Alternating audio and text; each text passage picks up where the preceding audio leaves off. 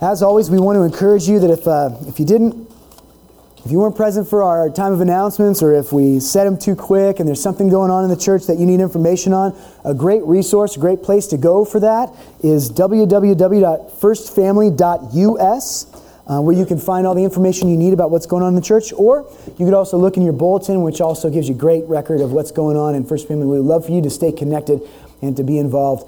We have Bibles and note sheets for you for today. If you don't have a Bible, please raise your hand, and our ushers will bring those forward so that you can have the Scripture open in front of you, and you can be studying along as we look at God's incredible Word.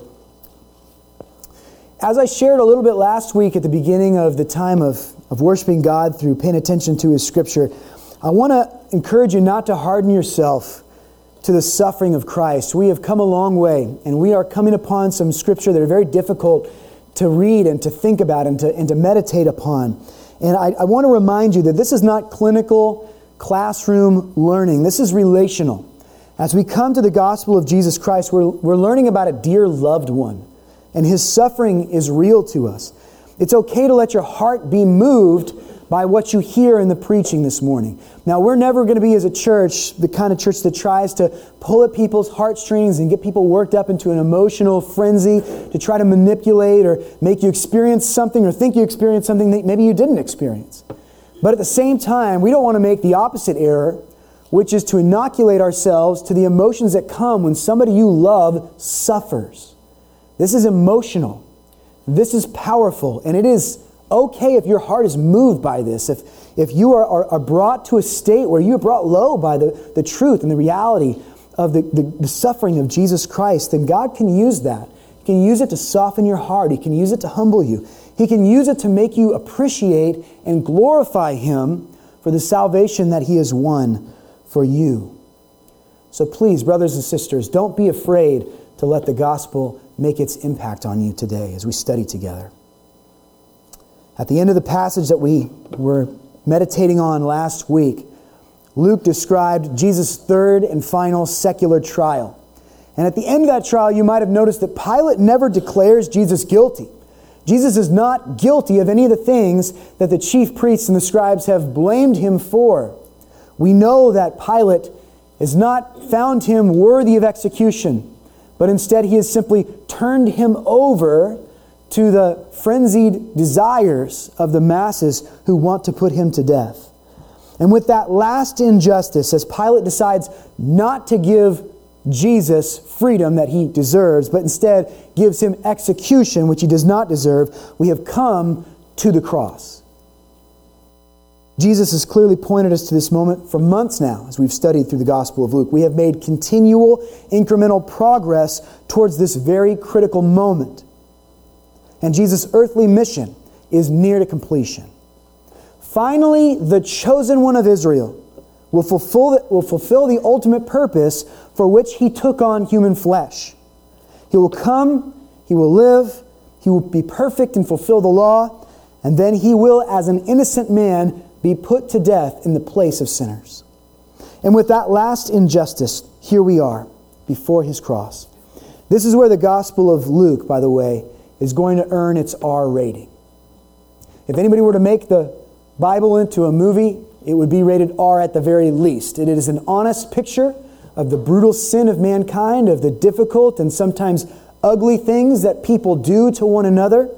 And here, as we think about the cross and the mechanics of how it was carried out, we will be offended by its violence. And yet we must remember that this is history and it cannot be amended. We cannot dumb it down for the sake of our modern sensibilities. We must be honest about what occurred there. Luke's account, surprisingly, leaves out a lot of the physical details of the suffering of Jesus. We know that Luke was a physician by trade, and when we began this journey through his gospel, he's writing this as a compilation of all that he knows of Christ so that he might bless his friend Theophilus, who desires to grow in his faith and his understanding of Jesus' earthly ministry, His death, burial, and resurrection, and also the acts of the early church that were fueled by the Holy Spirit. And so as a physician throughout his gospel, Luke has from time to time pointed out little details that perhaps others would not have noticed. We've seen this even in just the last couple of weeks as we've been studying leading up to the cross. We saw it in the Garden of Gethsemane when Jesus was praying and pleading with God to give him resolve. He knows that the cross is going to be a difficult thing for him. He is experiencing temptation from the enemy, temptation from Satan to remain pure and to guard his holiness by refusing to go to the cross. And in his agony and in his strife, he is so stressful. He's got so much duress in his heart that we're told by Luke that his capillaries just under his skin burst, and that his sweat is mingled with blood, and he's literally bleeding drops of blood from his brow as he prays there in the garden. That's something that the other Gospels don't tell us. We saw after he was apprehended in that garden how Peter took out a sword and tried to advance and against one of their enemies, and Jesus stopped him. All the other Gospels say the same thing, but Luke adds the little detail that Jesus reached down and picked up that man's ear that was cut off by the sword and puts it back on his head and heals that man. These little details Luke the physician has been happy to include for us to flesh out the story of Jesus' life. And so it seems a little curious to me that Luke is so brief when it comes to describing the physical gauntlet that Jesus is going to face in the next few verses. It's possible that perhaps Luke understood and wanted his reader to understand that the grief that Jesus experienced at the cross was about so much more than physical agony. To be sure, the greatest hardship that Jesus would face on that hill called Calvary was not the thorns that were pressed down into his brow. By the way, Luke's gospel does not speak of the crown of thorns that were put on his head by the Roman soldiers in mockery of his claim to kingship. The greatest hardship that Jesus experienced was not the nails through his hands and his feet. Neither was it the many lashes that he endured at the hands of the Roman soldiers. The most difficult aspect of this whole ordeal for Jesus was not physical, but spiritual. To become our atoning sacrifice, Jesus had to take sin upon his perfect shoulders. He had to become sin for us. Even though he had never committed sin against the Father, he had never offended God himself. And the result of this was that the time he suffered on the cross, he became detestable to himself. And Jesus also became detestable to God the Father, who had to turn his face away from Jesus because of the amount of sin that he took upon himself. And so I want us all to open our scriptures, but not to Luke to begin with. I want you to turn to Matthew briefly. We're going to look at Matthew chapter 27. And we're not going to spend a lot of time here in this brief set of scriptures we're going to read. But by way of transition, I want to go over a section that Matthew includes that fills in the gaps in the space between the passage we read last week in Luke and the passage that we're going to study here this morning. And so in Matthew chapter 27, I'm going to read for us verses 24 through 26. So when Pilate saw that he was gaining nothing, but rather that a riot was beginning, he took water and he washed his hands before the crowd, saying, "I am innocent of this man's blood. See to it yourselves." And all the people answered, "His blood be on us and on our children." And then he released for them Barabbas, and having scourged Jesus, delivered him to be crucified. Pilate works to convince himself that though he's about to do what is completely unjust and unrighteous, he wants to believe that his hands are clean. So he literally takes a bowl of water and symbolically washes his hands in front of the Jews, saying, "Listen, if you want to crucify him, you go for it, but I'm not going to be responsible for this man's sin." No matter what water he washes his hands in, he cannot deny the fact, though, that there was one man standing between execution and freedom for Jesus, and that was Pilate. The one person who could have freed him chose not to do so. So as much as Pilate would like to think that this is the responsibility of the chief priests, that this is the responsibility of the scribes, truly Jesus' blood is on his own hands to some degree. Now, the opposite attitude is displayed in the Jewish leaders who were there that day. The chief priests were so intent on seeing Jesus executed that they issue to Pilate a kind of guarantee. They assure him that they don't see him as guilty in this. They insist that the responsibility for Jesus' death, his blood, be on their own hands and on the hands of their children. That's an interesting detail. Remember that for later. They didn't have the authority, by the way, to absolve Pilate of his involvement. Truth is truth. Pilate is guilty, but we also see here a willingness even for these high priests, these chief priests, these scribes, and even the crowds that they had convinced Jesus was guilty to take the blood of Jesus upon themselves. And so, of course, they are culpable in this situation. When we are honest, there is a very real sense in which the blood of Jesus, the responsibility for his unjust trial and execution, is on all of us. For all have sinned and fallen short of the glory of God. We have been incapable of living holy lives. Had we been able to keep the Word of God, had we not rebelled against the Lord God, we'd be experiencing life like Adam and Eve experienced for a brief time in the Garden of Eden. But because of our universal sin, each one of us committing it and being born with this tendency to rebel against God, because of this sin in us, Jesus Christ had to go to the cross to redeem us. In the movie The Passion of the Christ, which I'm sure many of you have seen, directed by Mel Gibson, the scene in which Jesus' arms are stretched out across the crossbeam of the cross, and the hammer comes down upon the iron stake, and it is driven through his hands. The actual hands of the Roman soldier driving in the nails are Mel Gibson's hands. You do not see his face. He is off screen, but he insisted, as a man who confesses faith in Jesus Christ, that he play that part because he knows that it is for his own personal sin that Jesus died. And he wanted to show that to himself in making this film and humble himself in that regard. Friends, we are all sinners, and it is for the price of freedom that Jesus gave his life for sinners like us. We are all in some way, shape, or form guilty when we see the cross and the weight of the sin that Jesus carried there for us. But we must realize, brothers and sisters, that ultimately Jesus is the one who chose to give his life to wash away the guilt of sinners like us. He did not have to die. Jesus did not give his life to become glorious. He has always been glorious.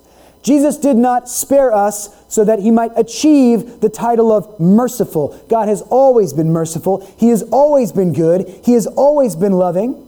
And had we sinned against him, and God would have stepped back and said, "You get what you deserve," and allowed us all to go to hell and suffer the eternal punishment that we have earned by our sin, he would still be loving.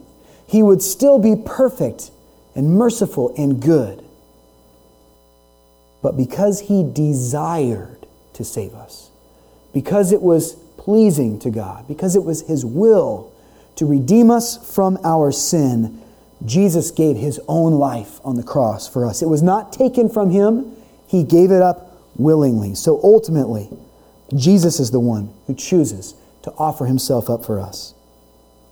In Acts chapter 2, verses 22 through 23, Peter is preaching at Pentecost. And I know this verse is wrong on the screen. It's supposed to say 22 through 23. Peter's preaching. He says, "Men of Israel, hear these words.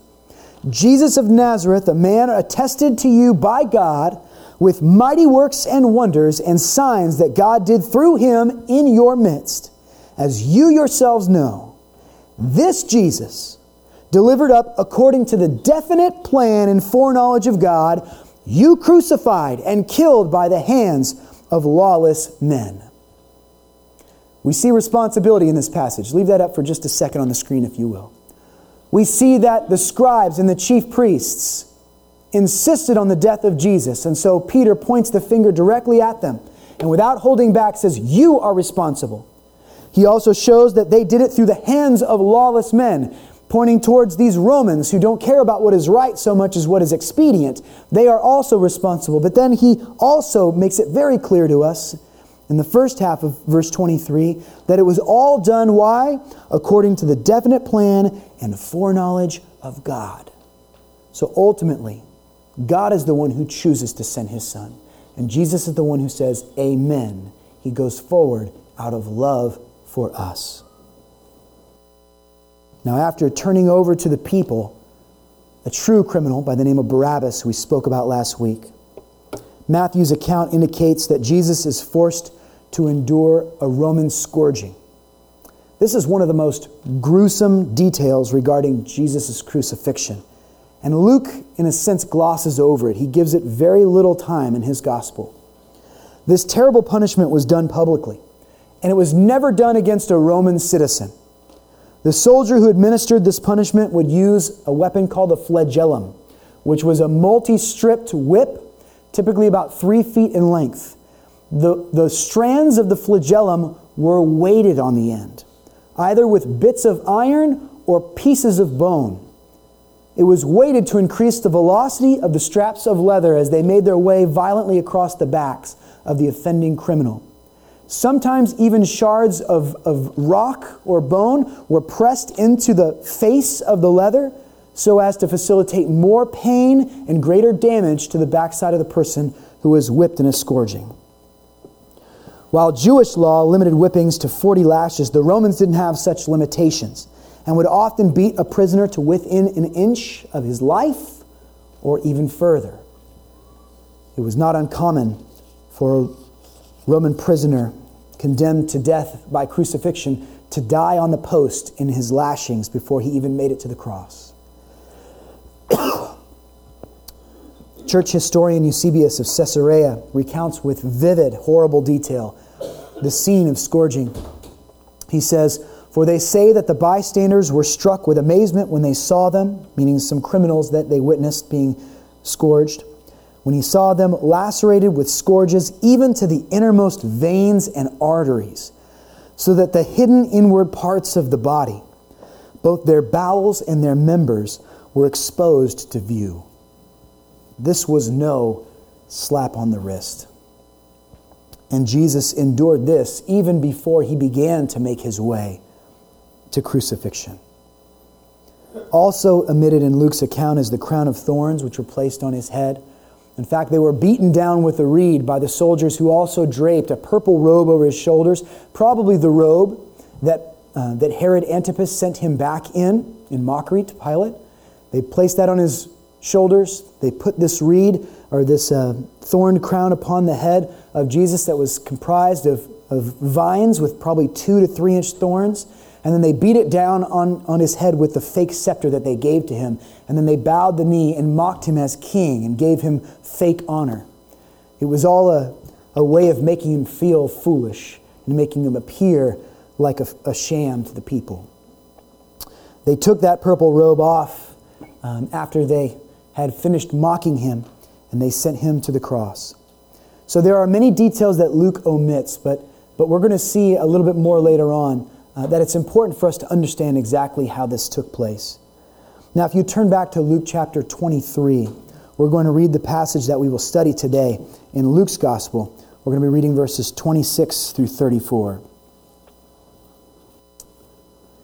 "And as they led him away, they seized one Simon of Cyrene, who was coming in from the country, and laid on him the cross to carry it behind Jesus.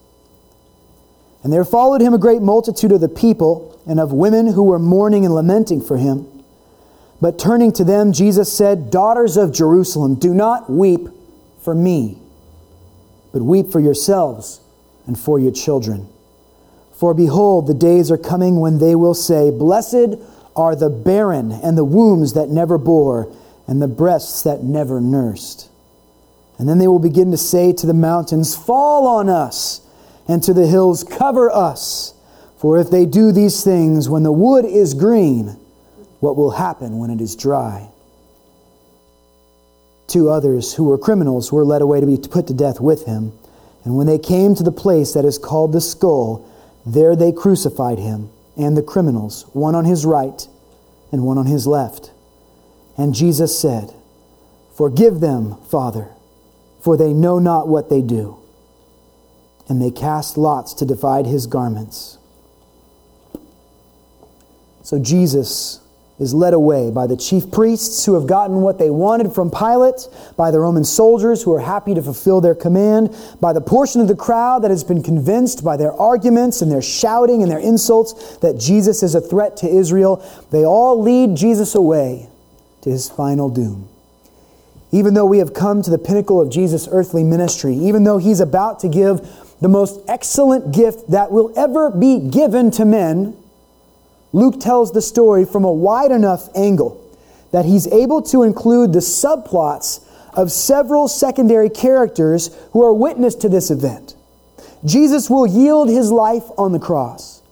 But meanwhile, Luke will also record the context in which it happens.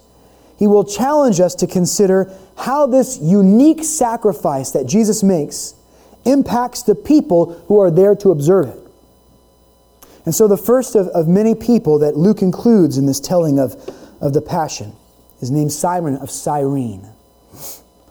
According to Roman law, crucified criminals were responsible for carrying the crossbeam. It was also called a patibulum, the large wooden beam that would hang on the central vertical piece of the cross. Those prisoners were liable to carry that themselves up the hill to their crucifixion. Jesus did this, at least to some extent. We see in John 19:17 that the Scripture tells us he went out bearing his own cross to the place called the place of the skull, which in Aramaic is called Golgotha. So Jesus did hoist that splintery wooden beam upon his raw shoulders.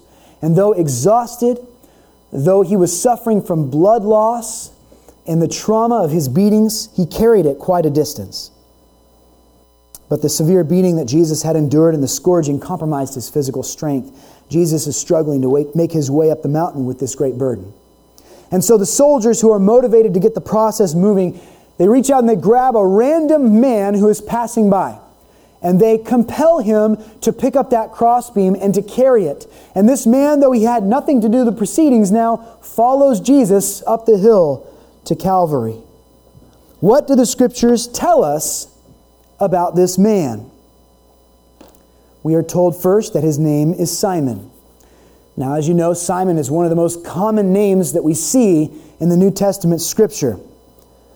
To differentiate for his readers, Luke includes a little information about where Simon is from, so we don't mix him up with Simon, the disciple, or with Simon who worked at the temple. He has an origin. So not only does he have the name Simon, he has an origin, Cyrene.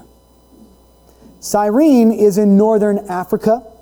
It is located in what is modern-day Libya, although Cyrene is no longer a city itself, has been long since destroyed. It is some 700 miles from Jerusalem. There was a prominent Jewish community there historically in Cyrene that was established during the exile period. And so Simon is almost certainly a Jewish man. We know that his name is Simon, that he's from Cyrene. We also know that he has a story. He's on a pilgrimage of sorts. According to verse 26, he's coming in from afar. So this Jewish man from Cyrene, hundreds of miles away, is just now entering the city of David after a very long journey. No doubt he has come to worship and observe the Passover feast with his countrymen. Now, since he's an out-of-towner and he's just now arriving on the scene, we can deduce that Simon has nothing to do with the proceedings that we've just read so much about. It's quite likely that Simon knows nothing about Jesus whatsoever. He's from a very different part of the world. And so he has not been around the preaching and the teaching and the miracle working of Jesus. Jesus worked mostly to the north. He's from the south and to the west. And so this man is not there to stand for Christ. This man is not there to condemn Christ. He's simply in the wrong place at the wrong time. I'm sure you have seen movies before where a police officer is in desperate pursuit of a criminal, and that criminal jumps into a car and drives away, and the man runs out in the street, and the first car that drives by, he puts his hands out and stops that vehicle, flashes a badge, throws the man out of the car, jumps in and chases off after that villain. You've probably seen that several times. I don't know if they can actually do that in real life, but we all kind of assume they can. The Romans, had there been cars back in the time of Jesus, could have done that. They had absolute authority to make somebody do what they wanted them to do. And so here they grab this man and commandeer not his vehicle, but his muscles. And they make him carry this patibulum for Jesus. He bears the load that Jesus was formerly bearing and carries it up to the cross. Now, many of you were raised in Christian homes. So thinking back on your childhood, there might not be a time when you can actually recall not believing that there was a God. You might not be able to think back and remember a time when Jesus Christ and His salvation wasn't preached to you in some form. But others of you did not grow up with that great blessing of a Christian home. Some of you were interrupted by the gospel. Like this man, Simon of Cyrene, you were living your life unaware of the salvation that Jesus Christ brought. When suddenly Jesus Christ interrupted your existence, the message of the gospel was preached to you somehow, and you had to stop and decide for yourself what you thought of this historical man. Is he a man who is guilty and deserves to die on a cross, just a historical criminal? Or is he put to death wrongly? Is he an innocent man that honored God, that had given his whole life to serve the Lord? Is he a liar? Is he a lunatic who thinks himself to be some supernatural deity that he is not? Or is he the Lord that we should bow to and give reverence and honor to? Within this brief mention here in Luke's Gospel, we have no indication what Simon thought of Jesus. But there is no doubt that suddenly Christ's mission has collided with Simon's free agency. And Simon has to walk now this journey up Calvary with this man who so many in the crowd were intent to execute. Let's turn our attention for a moment away from Simon of Cyrene. And let's meet another group of people who play a small role in the history of Jesus marching toward the cross. We also see in the Gospel of Luke here a group of women. And these are women in mourning. Following after Jesus is this crowd, and among the crowd are ladies who are crying out, probably in song, probably with loud wailing, a lamentation over this man who's about to be put to death. It's worth noting that not one time in all of the Gospels do we ever see a woman say anything negative about Jesus. Have you ever noticed that? Not one time. The scribes were happy to heap accusations against Jesus. The Pharisees tried to make him stumble at every chance they got. The high priests called for his death and accused him of being a rebel. Plenty of men tried to face and oppose Jesus, but not once in the Gospels do we see a woman doing that. Rather, Luke has gone out of his way to show us that there were quite a few women who, seeing Jesus, recognized him as Messiah and desired to serve him the best they could. Many offered Jesus food and lodging. Many ministered to his needs. Some anointed him. Many followed after him. Now, I'm not trying to say that women are just born saved and all us men need Jesus. But what I am saying, us men do need Jesus, but so do the ladies, okay? But it is interesting to note the kind of affection that women tend to have towards this man, this rabbi who came preaching judgment on the one hand, but mercy on the other. And so here we see a group of women following along after him. And as they make their way up to the place of the skull, they're wailing out in a traditional pattern of mourning. Now, culturally, this was very common in Israel. The Hebrew people, as a rule, held human life in much value and in much high regard. And the end of life was particularly sacred and holy to them. That's why in the Old Testament Levitical law, to touch a deceased body would render you unclean for a time. You had to go and ceremonially clean yourself because they wanted you to treat a dead body with dignity and respect. A deceased body would be wrapped properly in white linens. If the family could afford it, they would layer inside of those linens fragrant spices and oils as a blessing to that body. They would bury it with dignity, typically on the same day that the person died. They didn't wait for several days at a time. Most cases you see the body buried on the same day that the person expires. John 19:40 says, "So they took the body of Jesus, bound it in linen cloths with the spices, as is the burial custom of the Jews." So we see this is not just a limited thing that happened to Jesus because he was seen by some as Messiah, but it was common practice in Israel. Also, was it common practice for Hebrew women to cry out when they saw a procession leading to a funeral? Even if it wasn't their beloved one, even if it wasn't their neighbor, if a Hebrew woman saw this procession towards burial, often they would join in on the lament. This is a way to give honor to the dead, but it was also a way to cry and to repent of the sin that human beings have allowed to come into God's creation. You see, there would be no death had Adam and Eve not committed the first sin in the garden.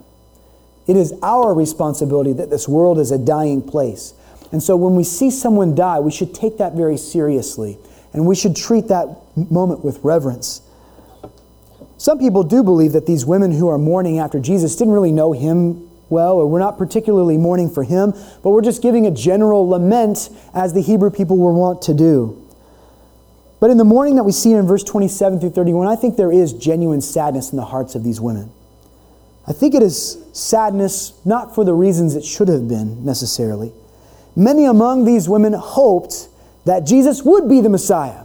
They thought that perhaps there was a chance he was going to rise up, that he was going to assemble an army of Israelites, that these Hebrew fighters were going to liberate Israel from Rome. Many people waited hoping that Jesus would do that, perhaps even during this Passover week. So for these women to see Jesus bound, whipped, headed down to his crucifixion, many of them saw that as a sign that he must not be the true Messiah if the Romans were able to kill him. The true Messiah, in their minds, would never allow themselves to be subjected to such shame, to be defeated like this on a cross. Jesus, though he is bloodied and beaten, though he has lost so much blood, he has not lost the sharpness of his mind. We read in one of the Gospels that they tried to give him a drink, a mixture of bitter wine that had some frankincense in it. And I've read that historically some would give that to their family members who were going to be executed to try to numb their senses so they wouldn't feel the extent of the agony of the cross. Jesus denied that. He is clear of mind. And he speaks out to these women who are lamenting and crying out after him. And he corrects them by indicating that their sadness is misplaced. It should not be directed towards his suffering. It should be directed towards their own suffering.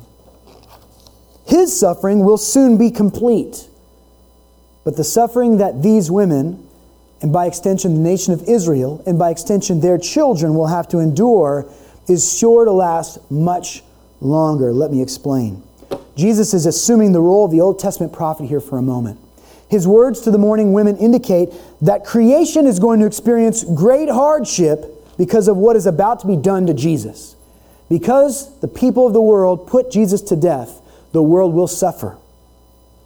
Now, instead of the woe to you formula that Jesus has used in the past against the Pharisees and against others, Jesus instead chooses here to express a reversal of natural reaction.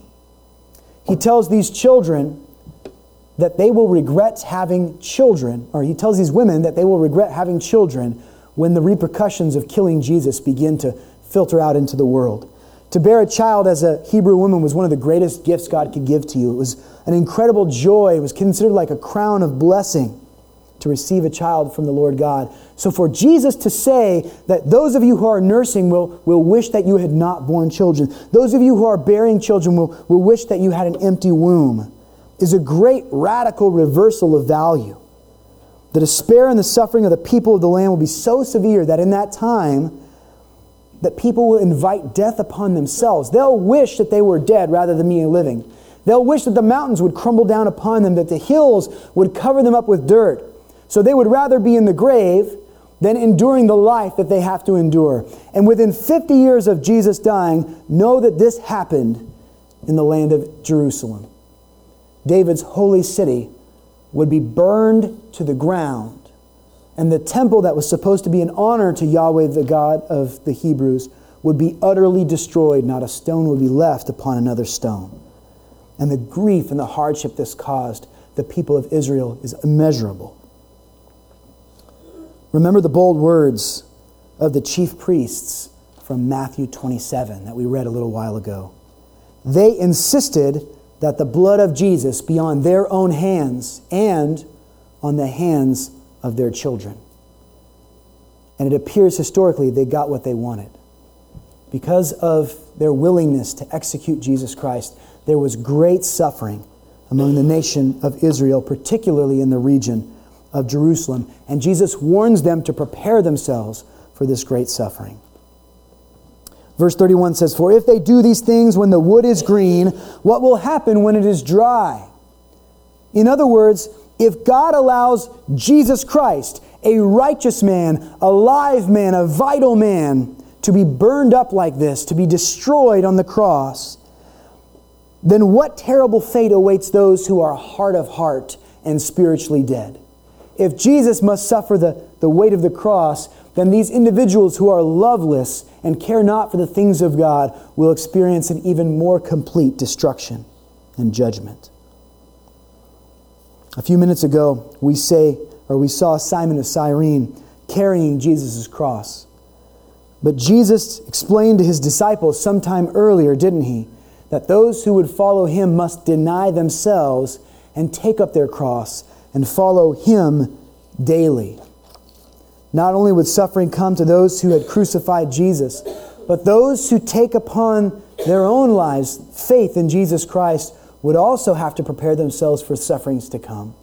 In the Sermon on the Mount, he had told them, "Blessed are those who are persecuted in my name's sake, for my name's sake." Those who follow after Christ cannot expect to have a perfect and trouble-free life. Hardships and trials will come upon them as well. And in our minor suffering, we in some ways can identify with the sufferings of Jesus. Now, this proclamation of woe no doubt aims to see the daughters of Jerusalem considering their own sin. Jesus wants these women to think about the weight of what is being done and to repent of it. Jesus is not looking for sympathy from these women. Don't feel sorry for me, feel sorry for yourselves. He is looking for conversion. He is looking for them to feel sorry for their own sins, which they are committing against the very Son of God by being a part of this terrible injustice. Of course, for that conversion to be possible, the Son of God must give his life. Immediately following this dark prophecy, Luke describes in just a couple of simple sentences that Jesus finally reaches the top of the hill, and there he is crucified. I want you to notice the stunning brevity of verse 33, where Luke describes in so few terms that Jesus is put to death. It says, "And when they came to the place that is called the skull, Golgotha, there they crucified him, and the criminals, one on the right and the other on the left." Rather than describe this crucifixion in grave detail, Luke introduces two more characters, doesn't he? We have all of these secondary stories that Luke invites into the story of the cross. They are a small part of the bigger story of Jesus giving his life, but we don't want to overlook them. The criminals who are preparing to reap what they have sowed are also nailed to their crossbeams and hoisted into the air. And next week, Pastor Paul is going to preach for us and discuss in more detail the role that they play in the crucifixion of Jesus. They crucified him. Why so plain a description? Maybe a description wasn't necessary because the residents of Rome were so familiar with the grisly reality of the practice that to go into details would be to belabor the point. It'd be to kick a dead horse, if I may. They saw crucifixions fairly regularly. The Roman government, anytime an insurrection would happen, would crucify the offending parties and line their crosses along the most busy Roman highways so that more people would be exposed to the shame that would happen to those who opposed the Caesar. So they've seen the ugliness and the pain of the cross. But you and I have not. Crucifixion is not something that you're ever going to see driving down the highway to get to Brentwood. And so I think it is worth our time to take a moment to describe the ugliness of this process. We know that Jesus has already been scourged, and so his back is a map of bleeding and suffering. Reeling from this pain, he is then forced to carry that terrible piece of wood on his back, upon which he would later be nailed. He had to march on an upward slope because of the terrain and the geography of Jerusalem. There wasn't a straight road that everybody was traveling. And so instead they took him up to a hill because they wanted everyone for miles around to be able to see and witness his shame. Jesus was likely stripped naked, or at the very most he had a small loincloth that he was wearing. You may have noticed at the end of the passage, the soldiers cast lot for his clothes. They did that because they took his clothes off of him before they nailed him and lifted him up in the sky. To nail Jesus to the cross, they used 10-inch iron stakes, which were then driven through his hands, probably just below the wrist. A nail through the hand here would probably not support the weight. It would pull through the soft tissue. And the Greek word for hand indicates the tip of the finger to the elbow. And so the nail was probably driven right through the wrist and between the two bones there in the outside part of the arm. Through his feet was driven a single iron stake. Archaeologists have discovered that sometimes crucified people were crucified with their legs on either side of the stake and 2 nails were driven through. But the Scripture tells us that there was 1 nail in the feet of our Savior. He is lifted up so that everyone can mock him, so that everyone can see that Rome has triumphed over him. He is derided even by the criminal that is hanging on the cross next to him. And over the course of the next few hours, sometimes crucifixion took days for those victims. But for Jesus, over the next few hours, he would experience incredible agony and overwhelming exhaustion. If a crucified criminal did not die from the loss of blood, if they did not die from the shock of the pain they experienced, they would eventually die from asphyxiation. Because they were so tired, they could not bear to pull themselves up to breathe one more breath of air in, and eventually they would suffocate. It was a grisly and gruesome way to die. This, brothers and sisters, is what the holiest man to ever set foot on planet Earth is suffering on our behalf. As he experiences this in the very midst of all of this hardship, Jesus has this to say: Father, forgive them, for they know not what they do. In the very center of his agony, Jesus is concerned not for himself, but for the lost people he is dying for. He is concerned for the very individuals that would put him to death, those who spit upon him, those who mock him and deride him. He prays for his enemies in this very moment. He doesn't plead, Father, make them see what they're doing so that they'll change their minds and bring me down from this cross.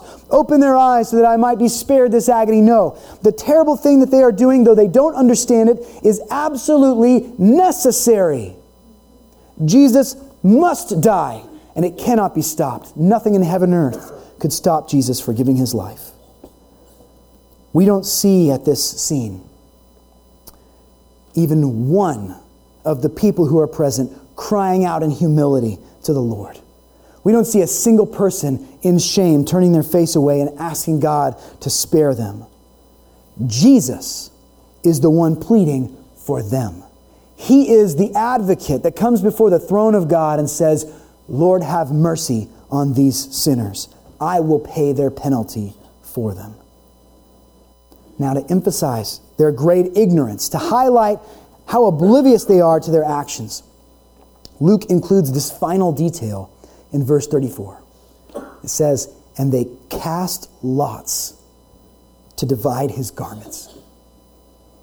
As he prays over them, as he intercedes and advocates for their lives, the soldiers at the foot of the cross are fighting over who gets his bloody garments so they can take them home and use them as shop rags. That's what they're focused on. This is such a radical contrast of value, isn't it?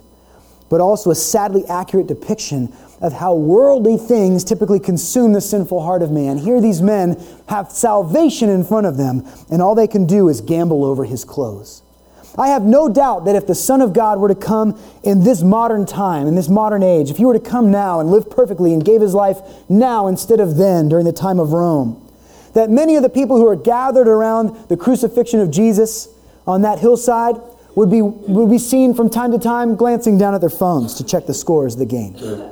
Or looking to see if maybe somebody had hit them up on Facebook. Maybe a little game to play because crucifixion just takes so long. That's the kind of ignorance we see on the hill of Calvary while Jesus pours out his blood to wash our sins away. That's how lost we are, brothers and sisters. That's how badly we need saving. But there were a few who realized that what Jesus was doing was incredibly significant. Before we conclude today, I want to take a moment to return to Simon of Cyrene. What do we know about this man? We've learned that he has a name. His name is Simon. We've learned that he has an origin. He's from Cyrene. We've learned that he has a story. He is on a pilgrimage to Jerusalem to experience the Passover when he is commandeered. But this man also has a legacy. Simon was a father. Luke doesn't tell us this detail, but the Gospel of Mark does. Mark chapter 15, verse 21. And they compelled a passerby, Simon of Cyrene, who was coming in from the country, the father of Alexander and Rufus, to carry his cross. He was the father of two men, and we know their names, not because Luke told us, because Luke knew that his readers probably didn't know Rufus and Alexander, but Mark's readers were familiar with them.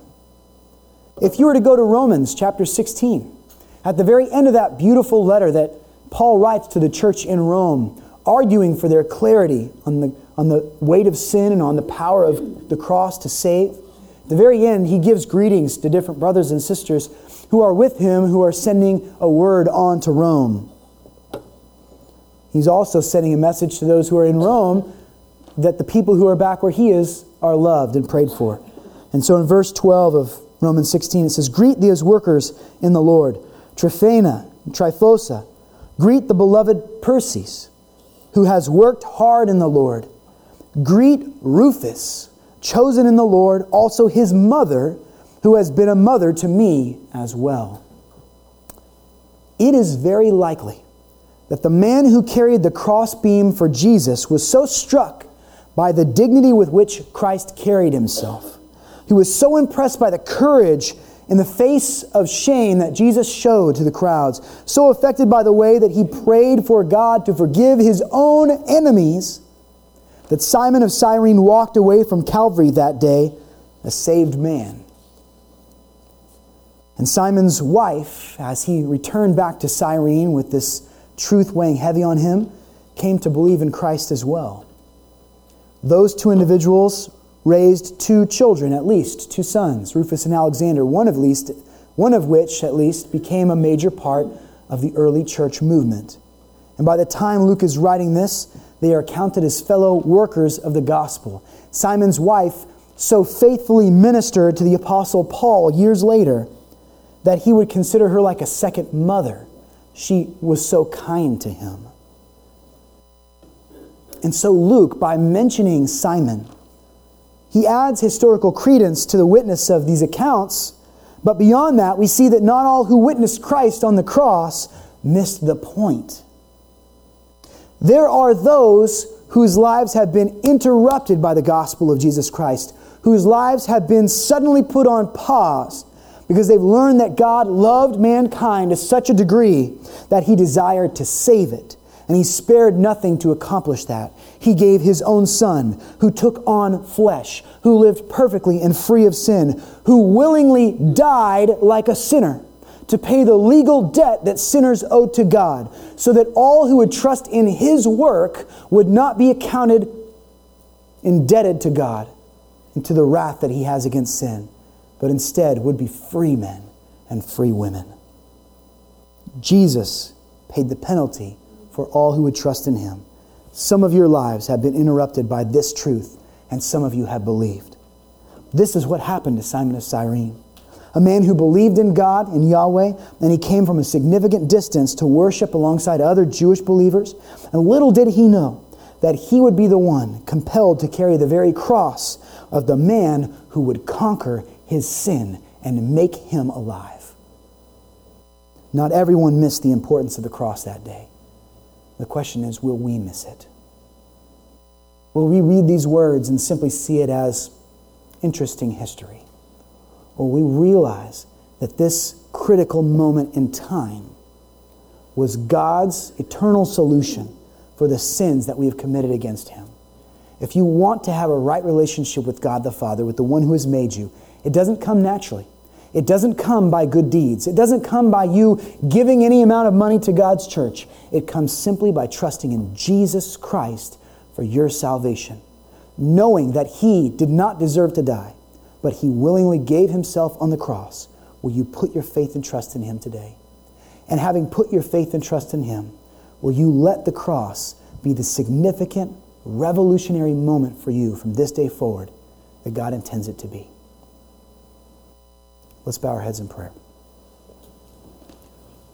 God, we thank You for the offensive violence of the cross, which is difficult for us to hear, which is difficult for me to preach. To think about someone who loved me better than anyone has ever loved me being torn to shreds like this turns my stomach. But at the same time, it lifts my spirit. Because I know that all of that was done so that wretched people like us would be made right with God. No amount of penance on our part could do what Jesus did as He bled there for us. Thank You, Jesus, for the cross. Thank You for making us new by Your death. And thank You that in just a couple of weeks, I will get to preach the triumphant rising of Your Son, Jesus Christ. Because the death that He has suffered had no power to hold Him down. Jesus did not expire or cease to exist when He died on that cross. Instead, He put our sin to death and rose victorious so that we might too walk in newness of life. And so with that newness of life, Lord God, let us praise You with our everything. Let us desire to draw other people who do not yet know the power of the cross to the cross, so that they might see it, they might experience it, Lord God, and they might bow their hearts to it. God, help us to be surrendered to You as You surrendered Yourself to the Father and to His holy will. And we pray this all in Jesus' name. Amen.